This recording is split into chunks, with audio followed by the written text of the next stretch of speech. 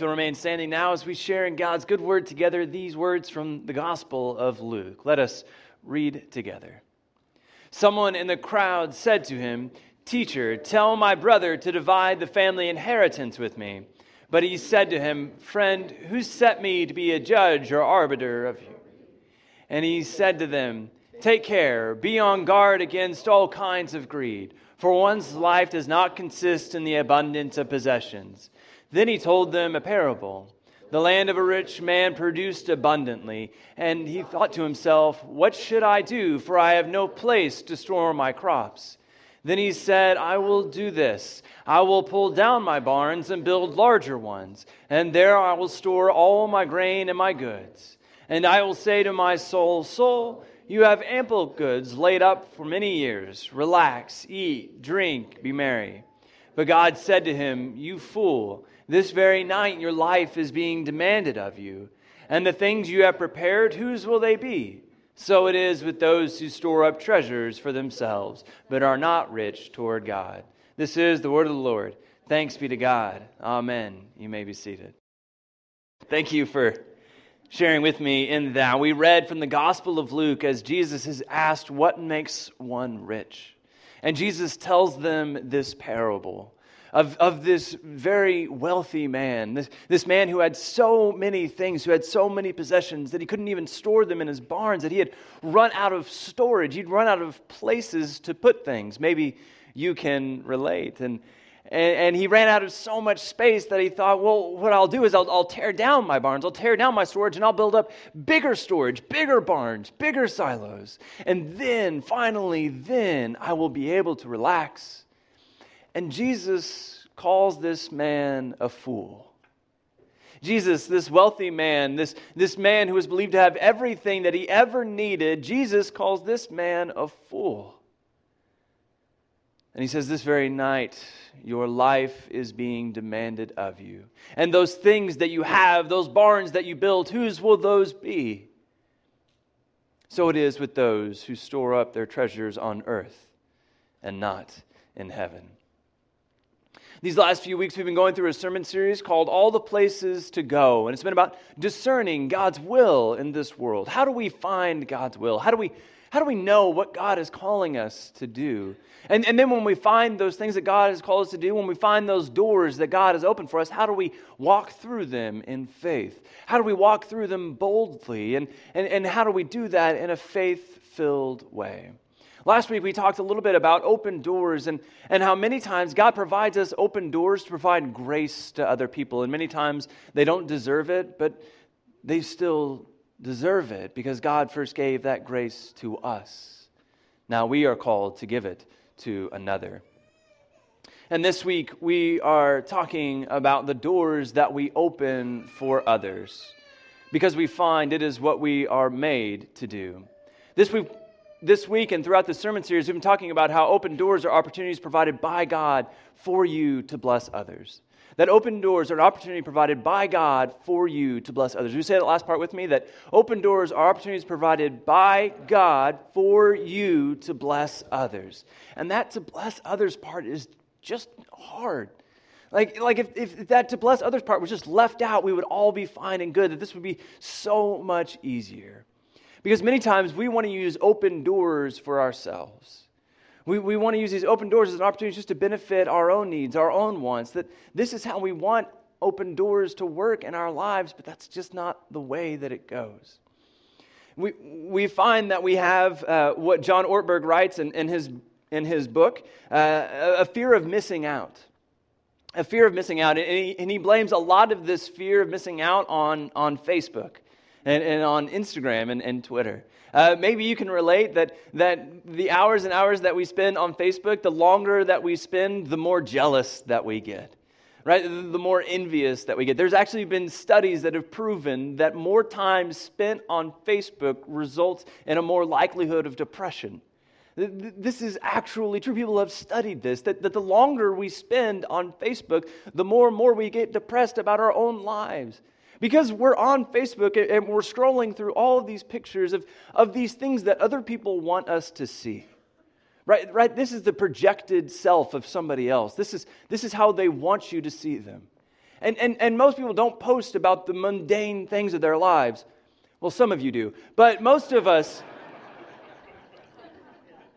right? Some of you post, laundry, blurg, right? And that's fine. That's your Facebook. But most of us don't do that, right? We project this self that we want others to see, right? This vacation with our feet up and just the beach just beyond. And, this perfect little thing that has happened that, my child got an A, or, this is a projected self. It's not real. And so when we scroll through Facebook, when we go on social media, we can come to think that our lives are supposed to look like that maybe we're doing something wrong, and we get this fear of missing out. We get this fear of missing out. If you've never experienced this, I've brought something to show you, just to help you kind of experience it. There's a website called Rich Kids of Instagram. And Instagram, if you don't know, is a social media site where you just post pictures up, and these children, these kids have developed their own website, and now they post to this website called Rich Kids of Instagram. I have a few photos to show you from that website. This one's just titled "That Yacht Life." Don't I know it, right? I mean, this is Rich Kids of Instagram, and the next one will make you feel even worse about your life. It says, house sitting for parents on this gorgeous day. And of course there's a mansion in the background, and and a pool and a hot tub, and oh man, that just looks perfect, right? That just looks so great. And here's another one that I liked. Going up on a Tuesday, #family, #dog, #happy, #love, #dogs fly private. This dog has a better life than I do, right?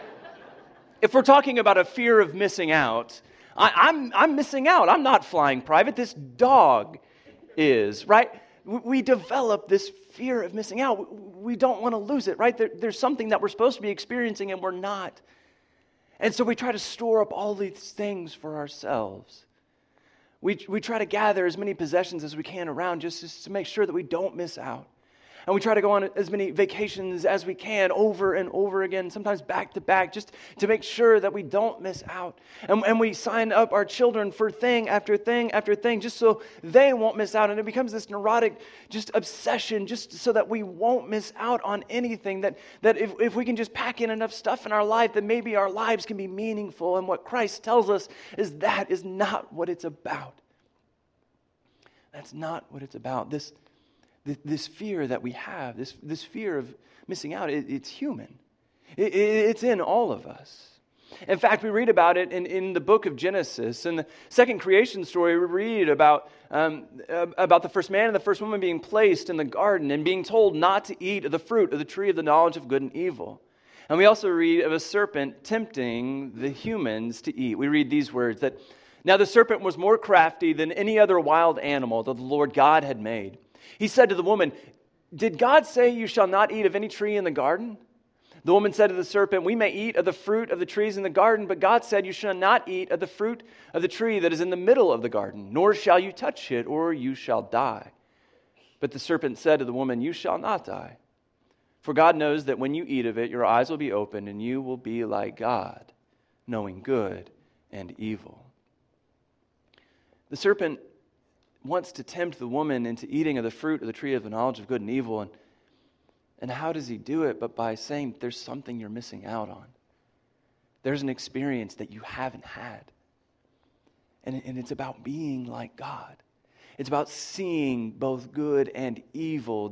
You've been put in this perfect world. You've been put in which everything is right. Everything is good. Everything is the way God intended. And if you eat of this fruit, there's something you're not experiencing. There's evil out there. And if you eat of it, you can experience that evil for yourself. And even as ludicrous of an idea as that is, the humans eat. And they have this experience. And they realized that thing in which they were missing out on wasn't really something to miss out on. But this fear is in all of us. We try to accumulate all these things we can for ourselves. We gather as many possessions around us as we can just so we won't miss out. And that's the story of the rich man. The rich man who has so many possessions, who has so many things that he doesn't even have enough space to put them in. And he gathers all of these things around him, and he finally thinks to himself, self, I can finally relax. I can finally take it easy. I can finally put my feet up and take that vacation I've always wanted, or just do all these things. And now notice that it is not simply wrong that the man had possessions. The sin is not that he had possessions, but it was about the faith that he put in those possessions. And it's for this reason that Jesus calls the man a fool. Again, Jesus calls this rich man a fool. That if you had wealth, if you had prosperity in the time of Jesus, it was believed to be a blessing directly from God. That it was believed that those who were wealthy were blessed by God, and those who were injured, or those who had abnormalities, or those who were poor were cursed by God. And so Jesus takes this rich man and puts him up on a pedestal and says he has so many things, he can't even store them for himself. And they all go, oh wow, he's really blessed by God. And Jesus calls him a fool. Jesus calls him a fool. Martin Luther King Jr., the great civil rights leader, actually preached on this passage. And he says that Jesus calls this man a fool because he minimized the maximum and maximized the minimum. He minimized the maximum and he maximized the minimum. That in our lives, in our world, it is so easy to take this world as the maximum. It is so easy to take immediate gratification. It is so easy to take what's right there in front of us as the most important thing. But what Christ tells us is that one day God will call on us. God will call on us and He'll say, your very lives are being demanded of you. Now, when we first read that, and we read that God calls on the rich man and says, your very life is being demanded of you, we interpret that as death. That God is demanding his life back from him. But I don't think Jesus meant it simply as death. That when God said, I'm demanding your life from you, that maybe now it was time to cash in. That these things, it's now time to make this deposit, that you've spent this life, I've given you this life, you're supposed to use it for the good of all of those around you, that now I'm receiving it back from you, and what have you done with it? You've stored up these barns. In fact, you've built even bigger barns. And here I see you've minimized the maximum and maximized the minimum. Martin Luther King Jr. also calls this man a fool because he says that he failed to recognize his dependence on others. That he failed to recognize his dependence on others. That this man was a wealthy man, he was a landowner, he had many crops. That it wasn't just him out there reaping the harvest. In fact, he paid people to do it for him. And here he was thinking that he had done all of this himself. Martin Luther King reminds us that wherever we are, somebody has helped us get there. Wherever we are, somebody has helped us get there. Maybe that's your mother.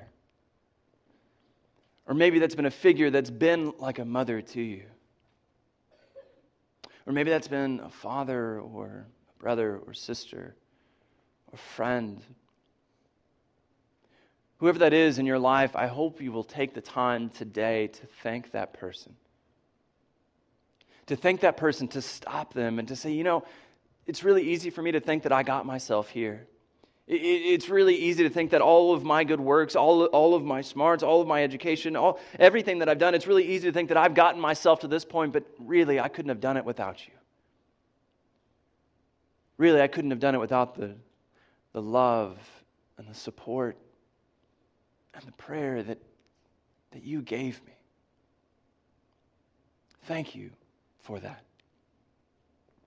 And because of what you've done in my life, I in turn will do it for another. What a gift that could be. What a gift that could be from someone in your life knowing that the reason that you are a good person, the reason that you are opening doors for another is because they did it for you. That they are passing on this legacy for another because of what they did and because of what you did in their life. This man was a fool not only because he failed to recognize his dependence on others, but because he failed to recognize his dependence on God. Again, it's very easy to maximize the minimum, to think that this world in front of us, these things in front of us, are the most important thing. But what we fail to recognize is the God standing behind them. The God constantly beckoning us to come home, welcoming us into loving arms. John Ortberg writes in All the Places to Go that this story of the rich man is really about priorities. About priorities, and he lists these priorities and asks for all of us to scale them and as in priority in our lives. In other words, how much do you value approval from others? How much do you value approval from others? An easy way to tell is when you post a picture to Facebook or Instagram, how quickly do you look for those likes? Right? Talk about immediate gratification. That's good, right? When you get like above 30, you're like, man, I'm living large, right? This is good. How much do you value that approval from others? How much do you value excitement or passion or thrills? That if you want your life to be a 10 just all the time, you're really going to be disappointed a lot of your life. How much do you value excitement, passion, or thrills? How much do you value possessions? How much do you value security or comfort? Ortberg writes, how much do you value deeper relationships or satisfaction in service or interaction with God? And he says, if anything comes before those last three, well, then we need to rearrange our priorities. It's something much easier to say than to do. John Ortberg pits this story of the rich man in the Gospel of Luke against the story of Ruth. If you don't know this, the story of Ruth is a spectacular story, a story of a Moabite woman who, in fact, gives her devotion to a foreigner. We read in the book of Ruth that Elimelech and his wife Naomi travel from Bethlehem to Moab with their two sons, Mahlon and Chilion. Two mouthful names that I'm sure they didn't think of when they were writing the story. But Mahlon and Chilion, they traveled to Moab because there is a severe famine in the land. And when they come into Moabite, they come into this foreign land, their two sons marry Moabite women. And then in this severe famine, all of the men die in the family. Elimelech, Mahlon, and Chilion, they all die. And if you were a woman in this time, in the time of this story, you were considered property, that you had no rights, you had no security for yourself if you were not directly associated with the man. And so here these three women that are now abandoned. And Ruth and Naomi abandoned in a foreign land, abandoned in Moab when she was from Bethlehem. She was from Israel. And so she decides to go back home. And so she turns to her two daughters-in-law, these two women that her sons have married. One is named Orpah and the other Ruth. And as Naomi heads back to her homeland, she turns around and really chastises her daughters-in-law and says, go back home. Go back. Maybe your fathers will take you back. Maybe you'll have some success there. You'll have some chance for security, have some chance for something back there. Just turn around, just go back to your home. And at first, the daughters protest. They say, no, you've loved us. You've cared for us. We're not going to go back. And Naomi, another time, turns around and chastises her daughters-in-law and says, go back to your fathers. They will take you in. Just go back. There's no hope for you with me. Go back. And Orpah begins to weep. And she kisses the feet of her mother-in-law, and she turns around and she goes back home. But Ruth, this Moabite woman, getting ready to go into a foreign land with her mother-in-law, these two women who have no rights of their own, these two women who have no chance for security, no chance for success, these two women go back to Israel. And it's there that Ruth finds a king named Boaz, who in fact is a distant relative of Naomi, and they find this connection and are able to provide them sustenance, are able to provide them security, are able to provide them some sense of hope, some sense of this life that they were meant to have, all because Ruth devoted herself to Naomi. Ruth says these words in the book of Ruth chapter 1, says these words when they begin to make their trek back to Israel. Naomi says, "See, your sister-in-law has gone back to her people and to her gods. Return after your sister-in-law." But Ruth said, "Do not press me to leave you or to turn back from following you. Where you go, I will go. Where you lodge, I will lodge. Your people shall be my people and your God, my God. Where you die, I will die. There will I be buried. May the Lord do thus and so to me, and more as well, if even death parts me from you." This is what it means to open a door for another. This is what it means to be that means of grace to another person. This is what it means to open that door that God might bless another person. That this is what it means to pledge your devotion, to pledge your life, to pledge your very soul to another person in this way that Ruth did for Naomi. Has it been done for you? No matter where we are, somebody has helped us get there. Somebody has said these words to you. Somebody has done this for you. And it is what we were made to do.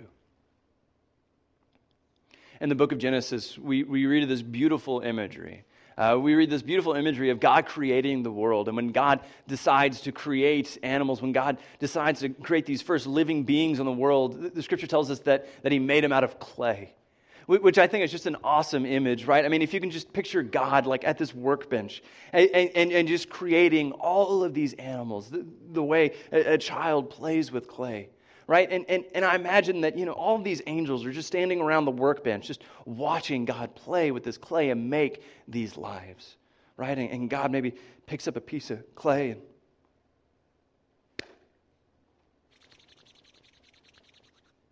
snake. Puts it over here. And the angels get to peek over the workbench, right? And, oh, wow, that's life. And then God continues to create more and more animals. And then it comes time for the last bit of creation. It comes time to put this exclamation point on these amazing 6 days that God has spent. And He picks up clay and He starts to form the first humans. And He places one down on the workbench. Places another. And the angels are peeking over the workbench and, God, what is that? What are you making? What is this? God would say it's a human. Angels would say, well, who's going to care for that? How are we going to take care of these humans? God would say, well, we'll help, but for the most part, they'll take care of each other.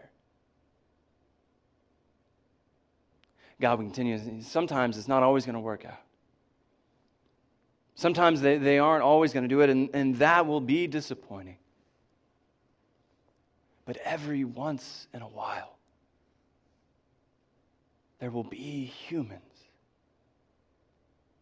that love one another, that devote themselves to one another because that is what they were created to do. And when they do that, when they act the way they were created to do, whenever they do that,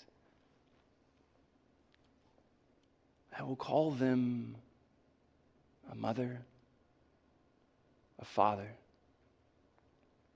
a sister, a brother, a child. When they do that,